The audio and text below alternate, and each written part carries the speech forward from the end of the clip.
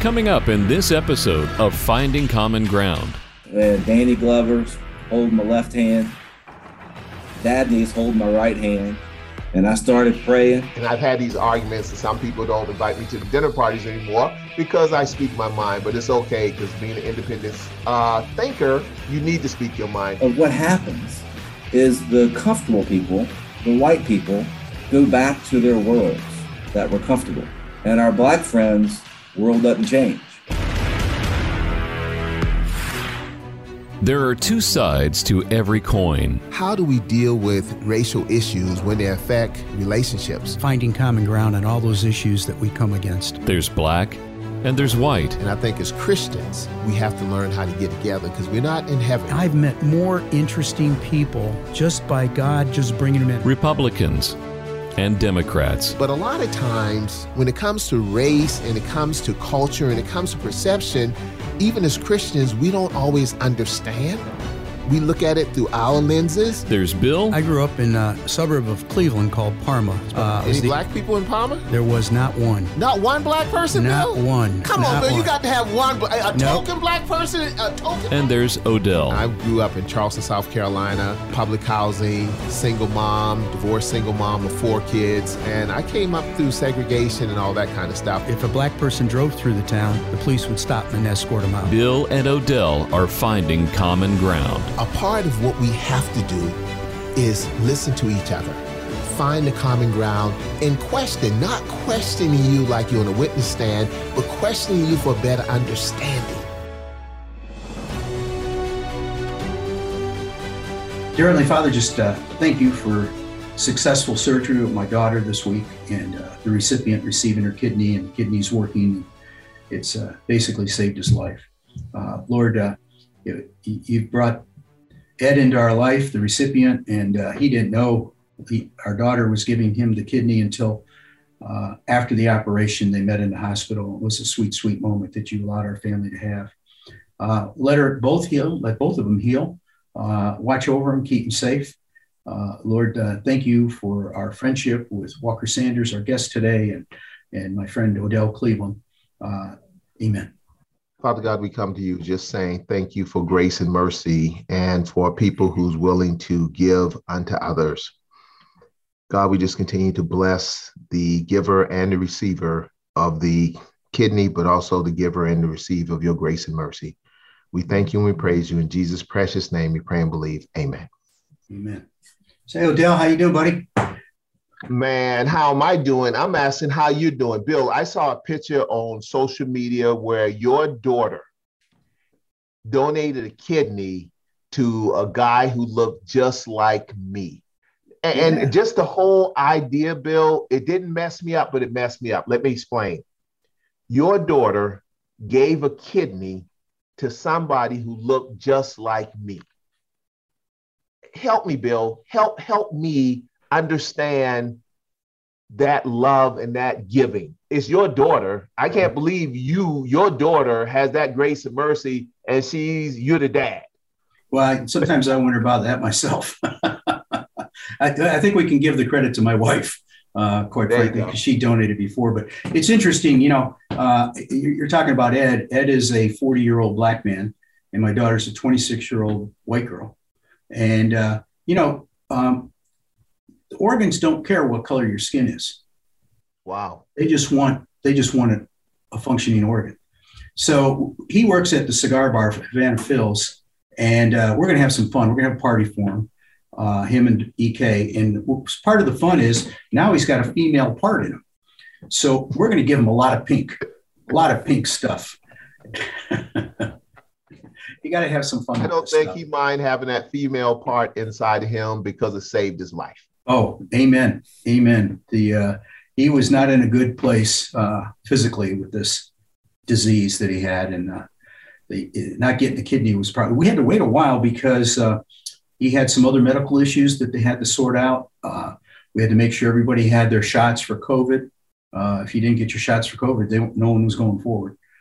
So that was an important step that we did. And it's amazing how quickly the lady who took the doctor who took the kidney out was the same one that put it into Ed. So usually they have two separate doctors. They're two in separate operating rooms. So what they do is they take it out of the donor and then they walk it over to the other operating room in a little petri dish.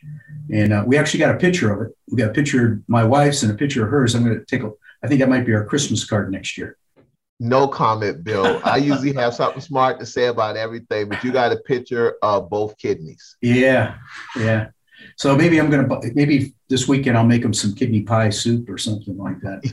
Bill, let's move on. But all jokes aside, I mean, I know you felt proud as a dad. I know you were very concerned about your daughter's health because I saw it in your face the other day when it was going through, and Dory was able to go in and you weren't because of COVID. There was just allowing one person in the waiting room now. So when did you finally get a chance to see your daughter? Well, they allowed two people in her room after she came through. She went operated. My wife had to wait in the waiting room. Like you said, there's only one person, and Dory did that. And then there's a ICU recovery room that she went in and saw her, but she was totally out of it. And then once she gets through that and gets stabilized, they move her up to her own bedroom. And that's when I could come in. So I got the call to be at the hospital at 3:00. So when I got there, she was in her room and pretty drugged up. I mean, it was like 6 hours since they cut her open. Yeah. And, but she was pretty lucid. She's, going in and out of sleep. And, the doc came in late at night when I was there before I left, and they were really impressed of how everything was working. Her one kidney was working fine. There was no internal bleeding. She didn't have a fever. I mean, it was all good stuff, and the vital signs were good. So she said, "Can I leave tomorrow?" And the doctor said, "I'll tell you what, I'll come in tomorrow morning and check on you. And if you're making the progress you are, we'll discharge you tomorrow." So she was in the hospital less than 30 hours. Well, how's the recipient doing now? He's still in the hospital. They take longer because of rejection issues. They want to have him there so if there's an issue, they can give him the right medication, as opposed to him being home and there being an ambulance. And so he'll probably be in there for another couple of days till they feel comfortable. Well, what's the early signs of how's the kidney functioning? It's doing great. He's, peeing like a racehorse. Well, speaking of giving, we have a great guest on today. Bill, can you introduce our guest who's all about giving, but not body parts per se, but yes, he just do so much for this community and different parts. So, Bill, can you introduce our guest, please? I would love to introduce our guest. Our guest is a good friend, Walker Sanders, and as I've got to know him over the last few years, we helped start a bank together, and we got involved in a couple other things. He's given me some guidance when we did the interfaith trip, told me some books to read for that. Walker runs the community foundation for our town that I was looking at the numbers. You guys give away around $42 million a year to our Greensboro community. And it's a big deal. But more importantly, Walker is a good friend. He's one of these guys that you call up and say, "Hey, come on over. I'm having some issues. I want to sit down, have a cigar and a bourbon and talk about it." And he'd show up at your back porch and be there for you. So Walker Sanders, welcome. And we're so proud to have you on the show. Well, thank you, Bill and Odell. It's an honor to be on the show. I'm surprised Odell's letting me on the show since he won't even let me play basketball against him because he's afraid I'm going to dunk it on him. and that's very, very afraid, Walker. I saw the movie White Men Can Jump. So yes, you're absolutely right. I am afraid, but you know what? I still love you. Well, it's a real honor to be on the show, and I appreciate y'all asking. I'm really excited about having a great conversation with both of you. Well, one of the things that we wanted Walker to talk about, and obviously the Community Foundation, what that does, but the other day I was in talking to him about some things related to that I'm working on for some youth protection or youth symposium. And in the conversation, he started talking about why Greensboro is such a giving town, why we're so inclusive. And we just had some big economic announcements. Greensboro's been struggling since textiles and furniture and tobacco kind of left us. So we're finding our way. But, the Toyota plant is building their battery plant here, which is going to be huge. And then we just found out, I think last week or this week, that boom, which is the supersonic passenger jet, is going to be built in Greensboro. And there's other announcements coming. So in talking with that, Walker started talking about going back to the days when the Quakers were here. So Walker, I'm going to give you the floor, and I'd like you to walk us through that history that you did for us, and we'll try not to interrupt you. All right. Well, I love to. Let me kind of put it in the context. We've been talking about the Toyota battery plant and the Boom Supersonic, which are two really great announcements that we've been working hard on for probably 20 plus years. And it goes back to a conversation that I had when I first came to Greensboro with some community leaders that said, Walker, we need the community foundation to do a report and tell this community about how bad things are. We're going to hell in a handbasket. And of course, I'm thinking to myself, wow, I'm glad I came to this community. But what they were referring to is the loss of our manufacturing base. This is around 2000. We lost more than 300,000 jobs from probably a 10-year period from the mid-90s to the mid-2000s. So it really was a very true statement that we were losing our economy. But it concerned me to have that context. And so as I went around the community, I began to learn about a history of Greensboro that I didn't really hear much about. And it goes back to the history of Guilford County, history of our city, Greensboro, when we were established back in the early 1800s. 1809 was when Greensboro was officially established. And we were established by Quakers, Guilford College being one of the, still a Quaker college. And a core value of Quakers is education for everyone. And they began Greensboro having a conversation around the importance of education for all people way back before that was a popular thing. So much so that they established Guilford College. I think it was in 1836. Greensboro College, a Methodist college, followed shortly thereafter. But it didn't stop there. They continued with thinking of it's important to also educate Black folks and educate women. And if you think back to the mid-1800s, education for a business person was really not something that you did. Went into an apprenticeship. John D. Rockefeller, he went in an apprenticeship. He didn't go to college. But in Greensboro, because of this Quaker heritage of valuing the importance of education, and not just valuing it for white folks, it was saying it was important for everybody. So by the turn of the century, to the turn of the 20th century, Greensboro had 5 colleges and universities set up here in Greensboro. 2 of them were for Blacks. One is now NC-A&T, the other is Bennett College. The other was a women's college that was created. And that was unusual. And it was unusual in that we had one of the most educated Black communities, if I would say in the country, but certainly in the Southeast. And it created a very strong middle class. But more importantly, it created this sense of belonging, that everyone had a place and people trusted each other and got along with each other. So much so that 2 Jewish brothers felt comfortable moving a business here or starting a business here in 1890. Now, this is probably inappropriate to say it this way, but it makes sense. But if you were Jewish in 1890, the last place you would come to was the Bible Belt. It was not a real welcoming place to Jews at that time. But in Greensboro, North Carolina, these 2 Jewish brothers, the Cone brothers, decided they could move from Baltimore to Greensboro and start what became Cone Mills, one of the world's largest textile companies. Then after the turn of the century, some Catholics realized that they could also come down here and be successful. Again, if you were Catholic in the early 1900s, coming to the Bible Belt was not really where you would come. But from the all the way up to 1950, Greensboro was this really huge hub of commerce and activity. We were actually the largest hub of commerce between Washington, D.C. and Atlanta, Georgia. It was Greensboro, North Carolina. We had 14 New York Stock Exchange traded companies headquartered in Greensboro, North Carolina. The 2 largest textile companies in the world were headquartered in Greensboro, North Carolina. And we had companies in the leadership structure of Greensboro in the 1950s. We had a leadership structure that was diverse. It had women, it had men, white, Black, all leading major institutions that were very important to our community. Kind of a fun side note is that after World War II, the number one destination for troops that the U.S. government, they were bringing folks back overseas, the number one place where they dropped them off was in Greensboro, North Carolina. And they kind of the joke, this is probably inappropriate to say, and they did that because all the Black guys could go to Bennett College and all the white guys went to women's college and everybody was just happy as a clam. But we say that as a joke, but it really was a place where whites and Blacks really got along well in the South at that time. And then in 1960, something transformational happened in Greensboro. And that was what's called the Greensboro sit-ins.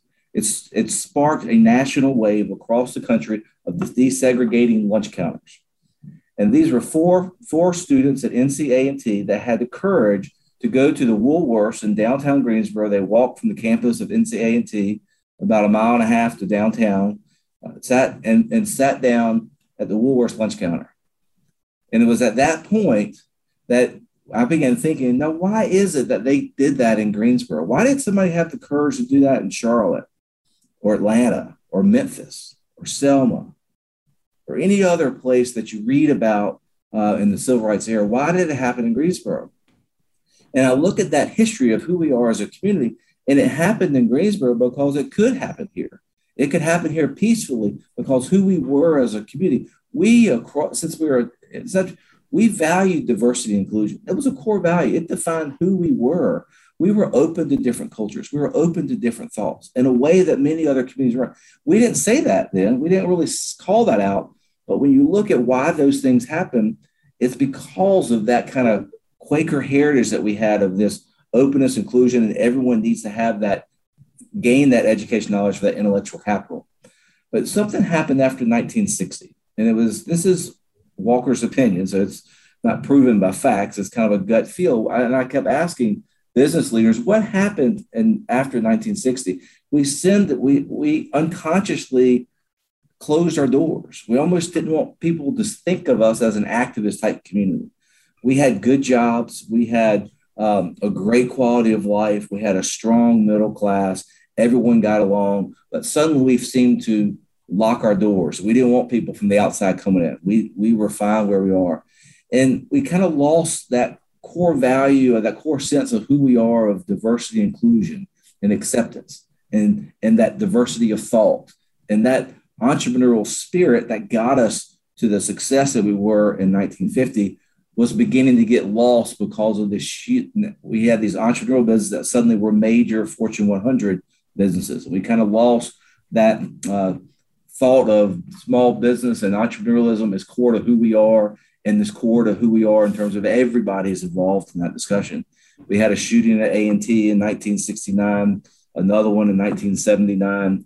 The textile industry in the 70s and 80s was continuing to move south in devastating ways to our community.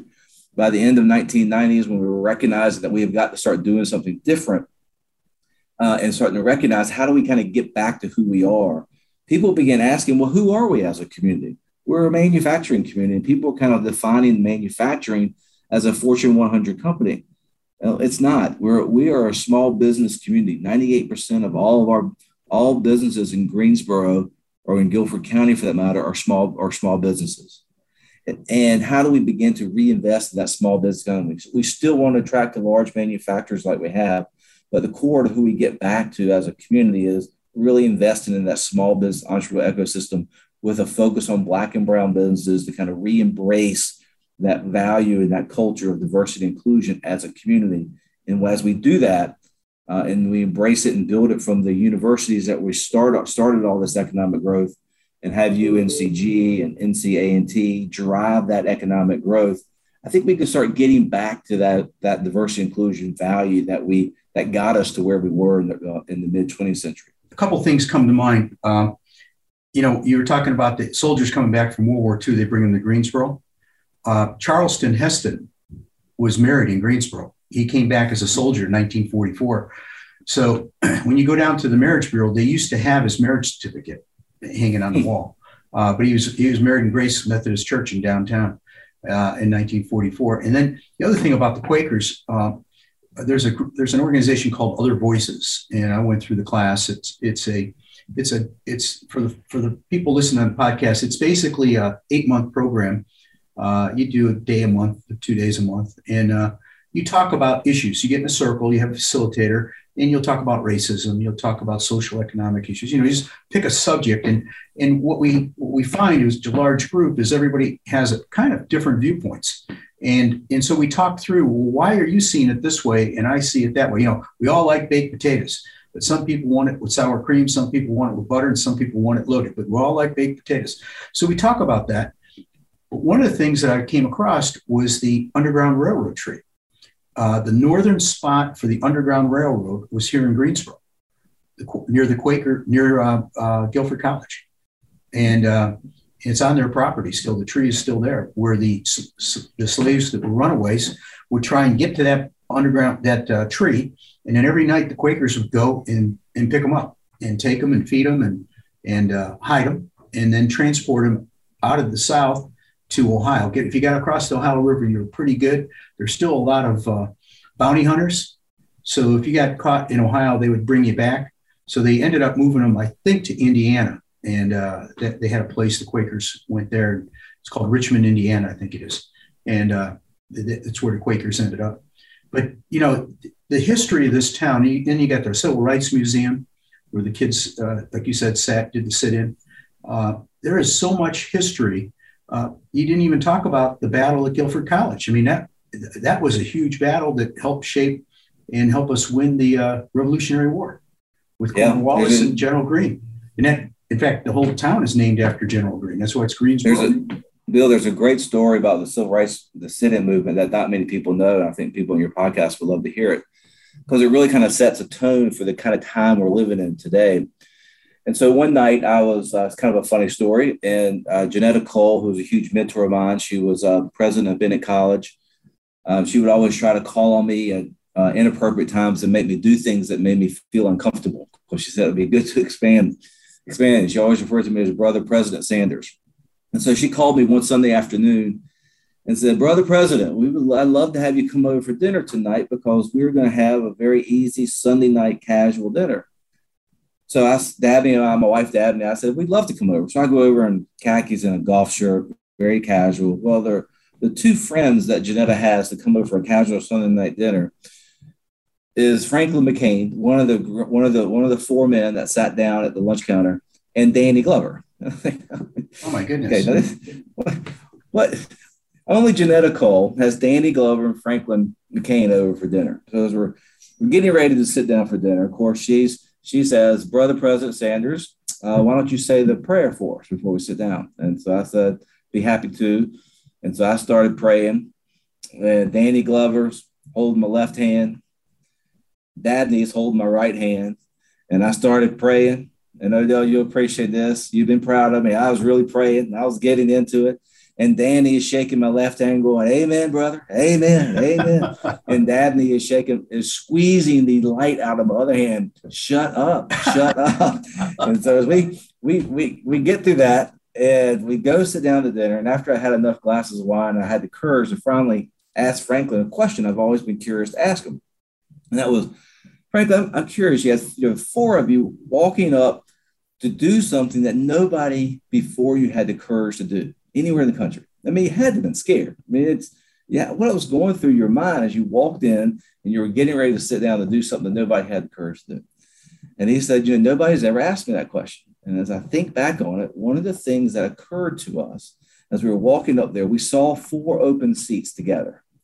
But on the fifth seat, there was a little old lady sitting there, and we were worried about what the reaction of that little old lady would be. Now, I kind of laugh today. That little old lady was, this is in the eyes of a 20-year-old. That little lady was probably younger than we are today. But it's a 20-year-old looking at her. And he said, I leaned down to her and I whispered in her ear and I said, "Ma'am." And he said to me, we weren't asking for permission. We weren't doing that, but we were trying to be polite because we knew what we were doing was right. We knew it was, and that it needed to be done, but we didn't want her to get startled. And so as I leaned down to say, just whispering in her, I said, "Ma'am, all we want to do is to sit down and enjoy a cup of coffee." And she looked up at him and she said, "Young man, it's about time." Wow. And those words said to him that we are doing the right thing. It is the right time for us to do this. And those words, I think, and I say this to a lot of folks I talk to, this is our time in Greensboro. It's about time. It's time that we embrace who we are. We re-embrace what those core values have always been in this community. And for us to sustain economic growth, it's not going to be about attracting the next Toyota battery manufacturing plant, as important as that is. It's going to be making sure that those 98% of those small firms that are here every single day have access to the employees that they can grow their businesses and be successful, have access to the resources to grow those businesses and be successful. And that's going to attract the next type of major manufacturer in town as we do that. And that's why I kind of use this story of it's about time to, not because it's the popular thing to do post George Floyd, because we've always known that's been a problem. For us, it's authentic because it's always been about who we are, and we need to kind of re-embrace it. And that's what I think, and the message that we try to send to so many people. It's about time. I think that's a theme for our podcast, buddy. It's about time. You know, Walker, again, thank you so much for coming on. And you said it's about time, and I just want to congratulate you and so many others on something that you're doing. I remember when it first got started, and to listen to audience is the Black Investment in Greensboro Equity Fund called Big Equity Fund. And let me explain exactly what it is. The Big Equity Fund was established in December 2019 with initial funding from Black donors with a vision to be a philanthropic powerhouse that transformed the educational, health, social well-being of the Black community. The purpose of this fund is to, one, recognize the assets and wealth that exists within the Black community in Greensboro. Two, serve as a vehicle for Black families, individuals, and organizations to leave a legacy that will benefit the Black community for years to come. Three, function as a passing gear philanthropy that accelerates community and economic process for Greensboro's Black community by strategically deploying various forms of social, moral, intellectual, reputation, and financial capital, And the last one, address issues of social justice and inequity. And this is the part, Walker, I like the best. Black-led, Black-funded, Black investments in Greensboro's Equity Fund represents the future of Black leadership. The BIG Equity Fund will be the leading funder on the cutting edge of redefining how funding decisions are made in addressing social justice and racial equity issues. And all that happens, sir, under your leadership at the same time you were doing other big things like the Tangler Center. Why is the BIG Equity Fund so important to you? And why was it so important for that to get started under your leadership? Well, first, I think the real credit needs to go to the volunteer leadership that got behind it. And we had some really great staff with Ethan Lindsay, volunteer leadership of May Douglas and Hank Smith were just absolutely extraordinary. And it's been successful because of that leadership. It's not been because Walker Sanders, some mid-56-year-old white guy saying, hey, let's build a big endowment at the Community Foundation. It was because you had the right leadership stepping forward saying, we need to change the way things are being funded, and we need to have a stake in that game to do it. And for me at the Community Foundation, I've always felt strongly that if we're going to be a true community foundation, if we're really going to be the impactful organization that we want to be, it has to be a foundation that is for everyone, that everyone wants to be engaged in it. And so if we looked at the history of the Community Foundation, we were always a very well thought of, very well respected organization. We did a lot of the racial equity training. We made grants to organizations. We had fantastic leaders on our board like yourself, Odell. We were funding different types of interracial type of activities. But if you looked at the development side of our business, the asset management side of our business, we had maybe one or two funds out of 700 funds and $300 million in assets. Well, how can we be a true community foundation if we're just managing white people's money and managing white people's not white people, rich white people's money, rich white people's money. Right. Rich white people's money. We felt we needed to make, and I asked the question, I said, why are we managing any rich Black people's money? I mean, there's a lot of rich Black people in our community, but for some reason, they may have served on our board. They may have been involved with us. They have served on boards of grantees. We give them money, but for some reason, they're not looking at us as an organization that they would want to invest their resources into. So we went on a very honest and frank conversation of building that relationship. It wasn't that we just went out to rich Black people and said, hey, can you put money at the Community Foundation? It was getting into a very authentic conversation about who we were as an organization, what we were trying to accomplish in this community. And for your grandchildren's children, what needs to be in place? And while we were setting up a lot of new funds with new and the more diverse donors, there was not a permanent entity in place that when Walker Sanders is gone and Walker Sanders' successor is gone, we want to make sure that our work and our grounding in this type of community is always going to be preserved. So by endowing it, endowments make the ordinary extraordinary.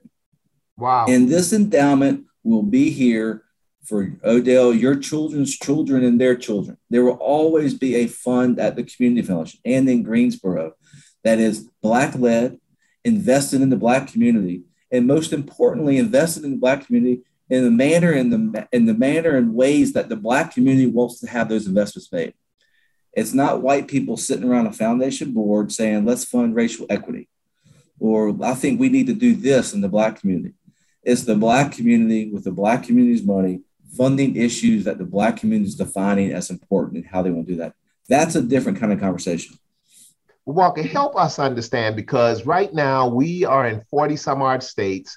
And I think, what is it now, 21 countries, Bill? Yep, 21. So I know all the leaders you talked about, but can you describe them for our audience all over the country and 21 different countries around the world, the May Douglases, because that's just a name to them, or the Athan Lindsay, that's just a name. Can you describe those characteristics so that they could find the May Douglases or the Athan Lindsays or the other young man in their community and replicate this? And then later on, before we end, I want to give out information that if people want to donate to the fund, they can do it, because this is exciting stuff. I think there are May Douglases in every community. There are those successful Black executives that have led major successful corporate lives. In May instance, she was a very successful Black executive with a major firm in Atlanta. When she retired, she wanted to move back to her hometown. And when she moved back to her hometown, she wanted to get actively engaged. And she, of course, did all the common things that everybody does. They serve on the hospital board, they serve on the community foundation board, they serve on all the prestigious boards in town. But this was something different, that she can serve on boards. And yes, that's great. She can lend her expertise and her perspective to those boards. But what she can leave behind, and what the big equity is what she's leaving behind for her children and their children and her grandchildren. That's what really hit it for her. Hank Smith, extremely successful cardiologist here in town. So busy that we have our big equity calls either at night or first thing in the morning, because he's doing rounds throughout the day, 12 hours a day. But he saw this as something very different. And he saw this as the Black leadership coming together with Black money and putting it into an initiative that's going to be Black-led and Black-funded. To him, he said, we haven't done this before. And he's been involved in a lot of issues over the years. And it's always a bunch of really well-meaning white people that come forward and say, hey, let's create this effort to address race in our community. And it's not sustained. It's a great initiative. It lasts for a couple of years. Everybody's all excited about it. And then all of a sudden, either the foundations that are funding it get tired and they move on to another initiative, or personalities change. And so the leadership structure is not there to sustain it. This endowment has that structure in place that it's always going to be there, and it won't suffer that. There's Athan Lindsays of the world. Does everyone have an Athan? Because that's a mighty might there. Well, the magic with Athan, when we hired Athan, is that Athan's been doing philanthropy for 25 years. He's a seasoned professional, understands the nuances, understands all about privilege, and has the ability to talk honestly to an all-white room. And that's a challenge. It's a challenge that white people like Bill and myself take for granted.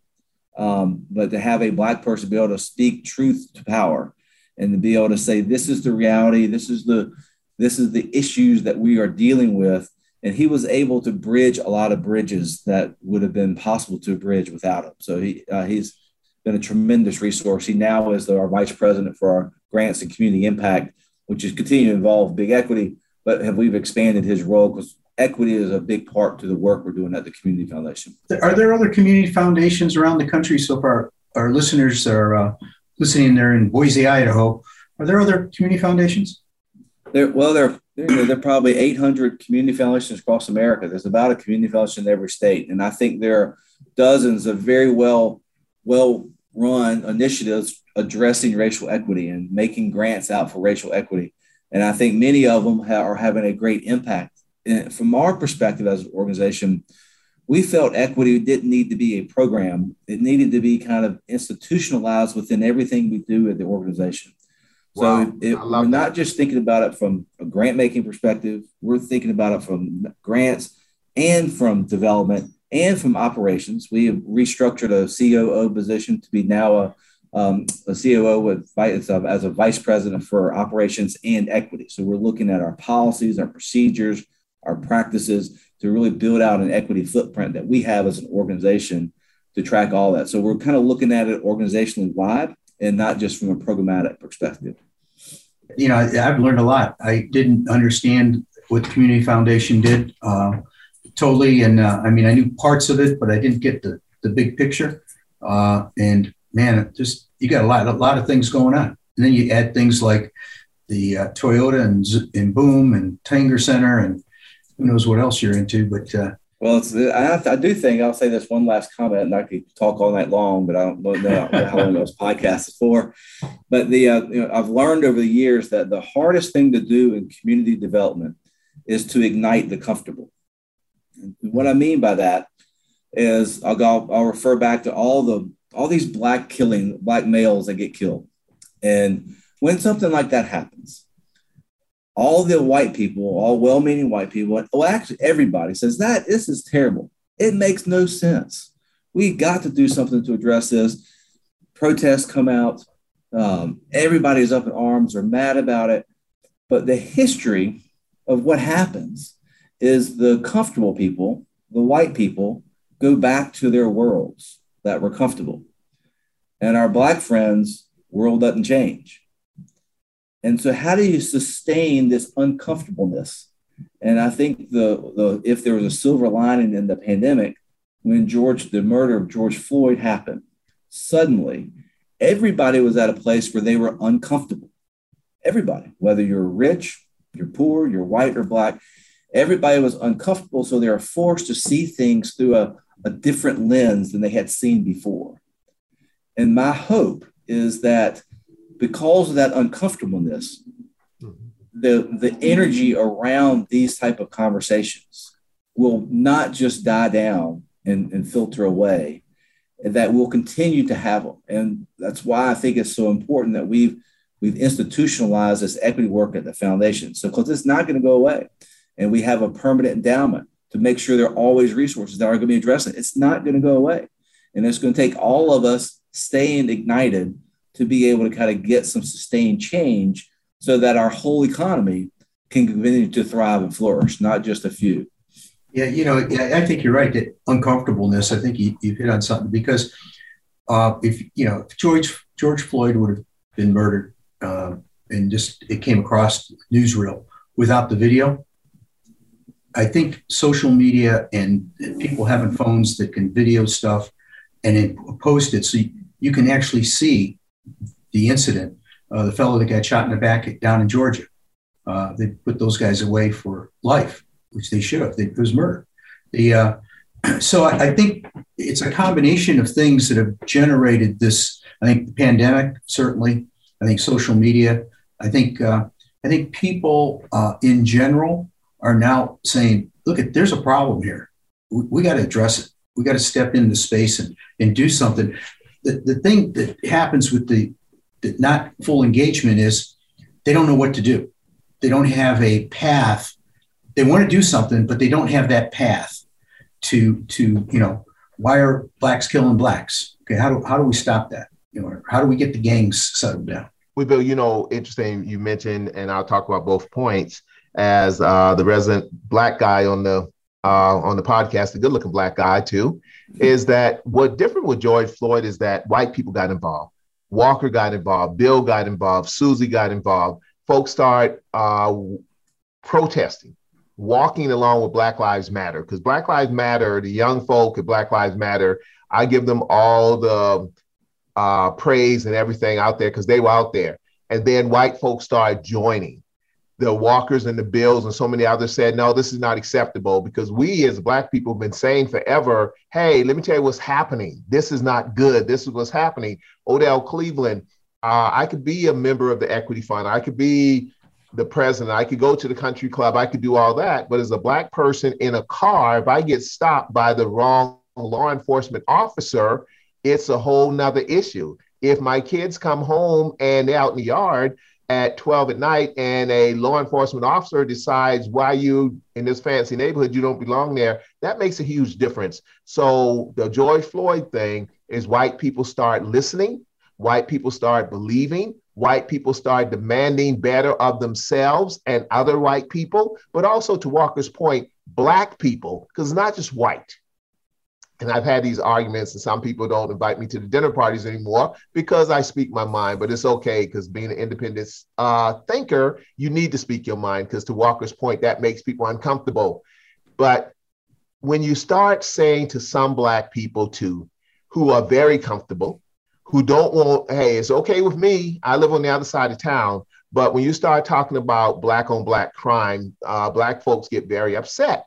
Well, a lot of times, if a police officer or a law enforcement officer shoot a Black person, we will turn the city upside down. I agree, and I agree with that 100%. However, we don't have that same energy if a Black person shoots another Black person, because the homicide rate with Blacks are horrible. But even more discouraging to me is that in some cases, in most cases, and probably 95% of the cases, it was a Black finger that pulled the trigger that ignited that weapon that killed another Black man.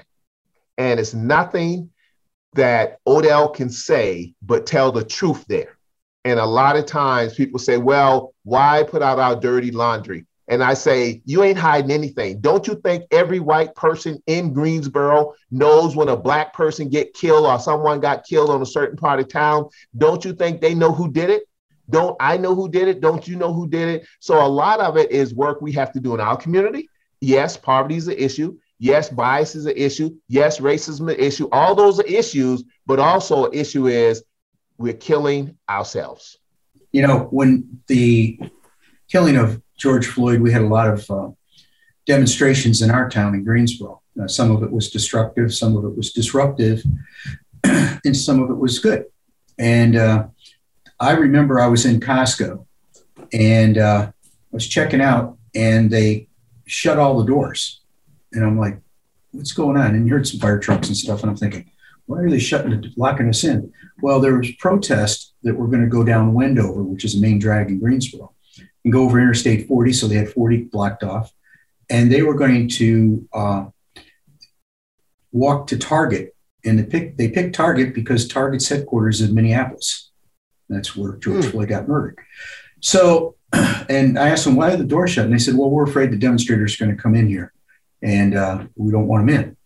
And I thought that was a bit odd. So later on, I left there and I drove over to a store near the Target. I had to get something, and you could hear the demonstrators coming, honking horns and, you know, making all kinds of noise, blocking traffic.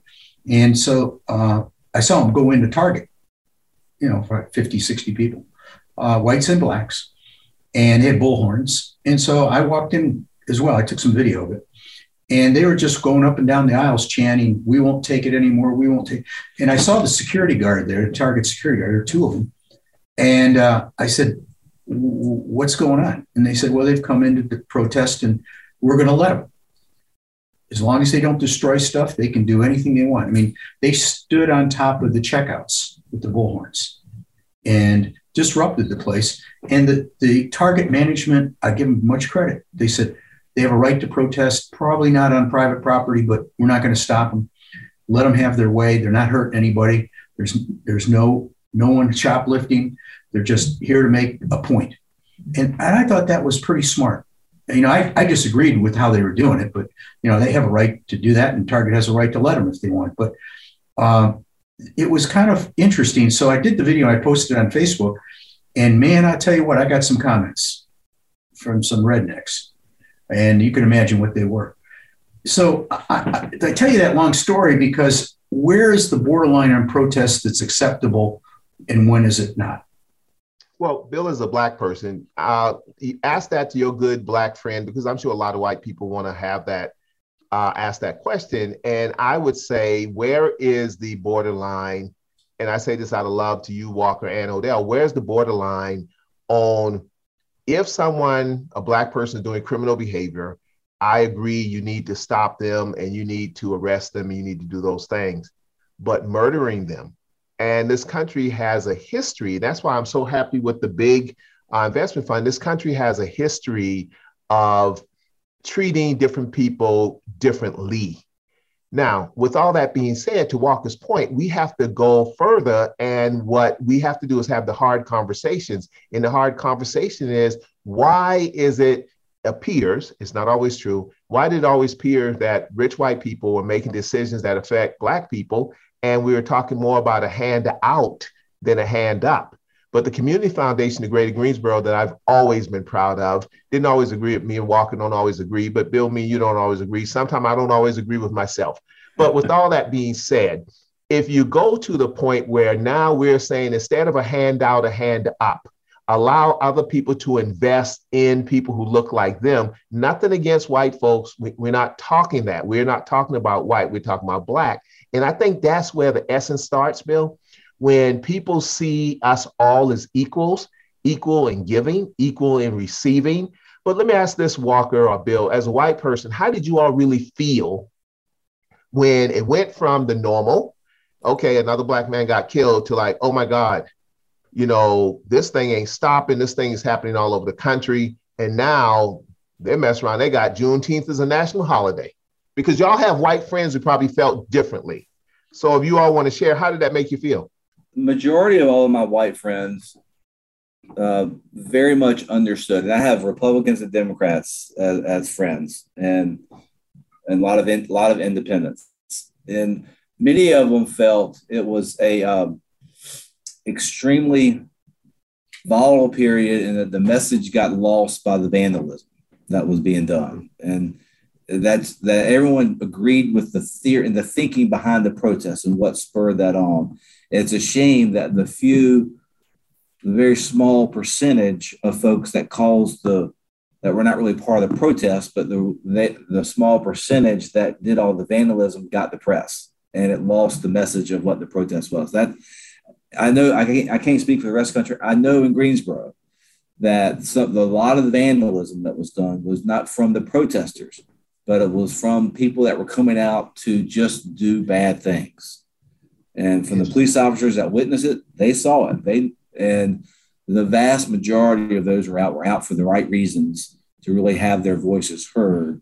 And I know I'm glad. When I've been able to kind of talk that through with a lot of white people, it begins to diffuse the situation about the focus on the vandalism versus the message. Yeah, it does get muddled. It does get muddled when that happens, because, you know, people look at the sensation of breaking windows and, you know, whatever they did, as opposed to what the message was. And I talked to people too downtown that went through that. And actually, Rabbi and I went down. Rabbi Joshua Ben Giddy and I went down that morning after, and we just wanted to go down and support the community and the businesses that were hurt by it, and actually purchase stuff. And it was an education walking down there, talking to the store owners. And then all of a sudden these plywood boards started getting painted, and it turned into artwork in the street. And it turned into, and I wonder where that started. Did our community come up with that, Walker, or did somebody come up with the idea, or was it spontaneous? It was spontaneous. It was a lot of young folks. There are a lot of artists, and there were a lot of the protests. The boards were on the South Elm Street. That's kind of our innovation district, and it kind of, there's a very large movement of street artists in Greensboro, and that are very community minded, very civic minded folks. I've met many of them when we were building LeBauer Park, and they there's a sense of kind of wanting to be heard and express themselves that a lot of people my age that look like me don't understand that type of expression. And I think they saw all the boards down there and thought this was a way that we could express ourselves and send a message that, and there were some beautiful murals, I guess is the best word to describe them, that were later went on a display and an exhibit at our local history museum. It's something that I know you all know this, but I just want to bring it to your attention as we wrap up. 2 unsung heroes, in my opinion, was our chief of police, who happens to be a Black male, and our county sheriff, who happens to be a Black male. Imagine the position they were in. Imagine, and they did our law enforcement, who I've criticized justly when they did something that I thought was wrong, but I want to give them credit, how they held their composure, because all this media was right there. It was right there where the tracks walk. You know what I'm talking about? I mean, under Chief James' leadership and Sheriff Danny's leadership and everybody else, not just them, but the position those 2 Black men were in, that's true leadership. That's the Greensboro you're talking about, Walker. That's the leadership. And so many others, but just those 2 because of the dichotomy that they were facing. Bill, close us out. Well, I think we're getting near the end, and we always ask our guests to get the last word and talk about how they find common ground. So, Walker, you get the last word and tell us how you find common ground. It's not appropriate to say bourbon? It is appropriate. It is appropriate. We did that on the last show, and cigars. Seriously, I have put a huge premium on the importance of relationships and getting to know people very sincerely, not just listening to talk, but listening to truly listen. And so I think if we can spend some really concerted energy around building some relationships with people that are different from us, I think we'll do a lot of what you're all trying to do with this show of building common ground. And we don't spend enough time really trying to build some authentic relationships with people who are different than us. And that's what I spend a lot of my time here, personal and professional, at the foundation. That's great. That's great. Hey, Odell, I got another email from a guest, a listener in New Mexico that wants you to do the Geechee prayer to close us out. I will definitely do the Geechee prayer, but Walker, before I do the Geechee prayer, I just want to say thank you for your leadership. It takes a special leader to lead leaders. And when I sat on that board, a lot of time, those board meetings that you referenced to, I was very opinionated and very vocal about some of the things that was going on. And I still feel that way, but not bad. However, you have taken the criticism and the praise, and you and your team has done a great job. The Tangler Center, oh my God, I remember 20 years ago when we were in meetings with the Jim Melvins of the world and so many other people, and we were saying downtown Greensboro was dying, and what are we going to do? And we did a lot. We talked about it. We pushed it. We talked about per capita income, all that. And now when you sit at the Tangler Center, and Bill's been there more than anybody. So Bill by himself has spent more money downtown Greensboro, and it's just a good thing. It's just a good thing. So I just want to say thank you for your leadership, and you don't do things to please everybody. And that's the essence of a true leader. So the Geechee prayer is this. My family's from Charleston, South Carolina, are descendants of slaves. So we know that when we pray, one of the prayer is, you know what I done ya for, I ain't got to tell ya. And interpreting that, it says, God, you know why I'm down here on my knees. I do not have to explain what's going on with me and my people. So I will close it out like this. You know what I done ya for, I ain't got to tell ya. Amen. Amen. Find Bill and Odell online at thecommonground.show. This podcast is a production of BG Ad Group. Darren Sutherland, Executive Producer. Jeremy Powell, Creative Director. Jacob Sutherland, Director. All rights reserved.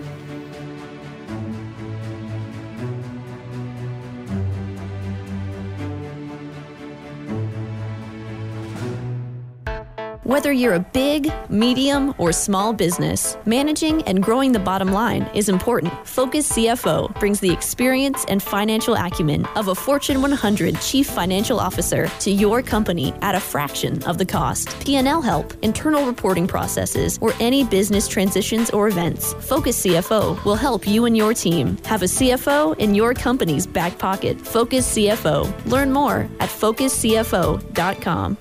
This podcast is brought to you by Yes Weekly, the Triad's largest circulated and best read weekly magazine. You can also find us online at yesweekly.com and on Facebook, Twitter, and Instagram. Yes Weekly, your trusted news leader for local arts, entertainment, music, food, and more for nearly 18 years.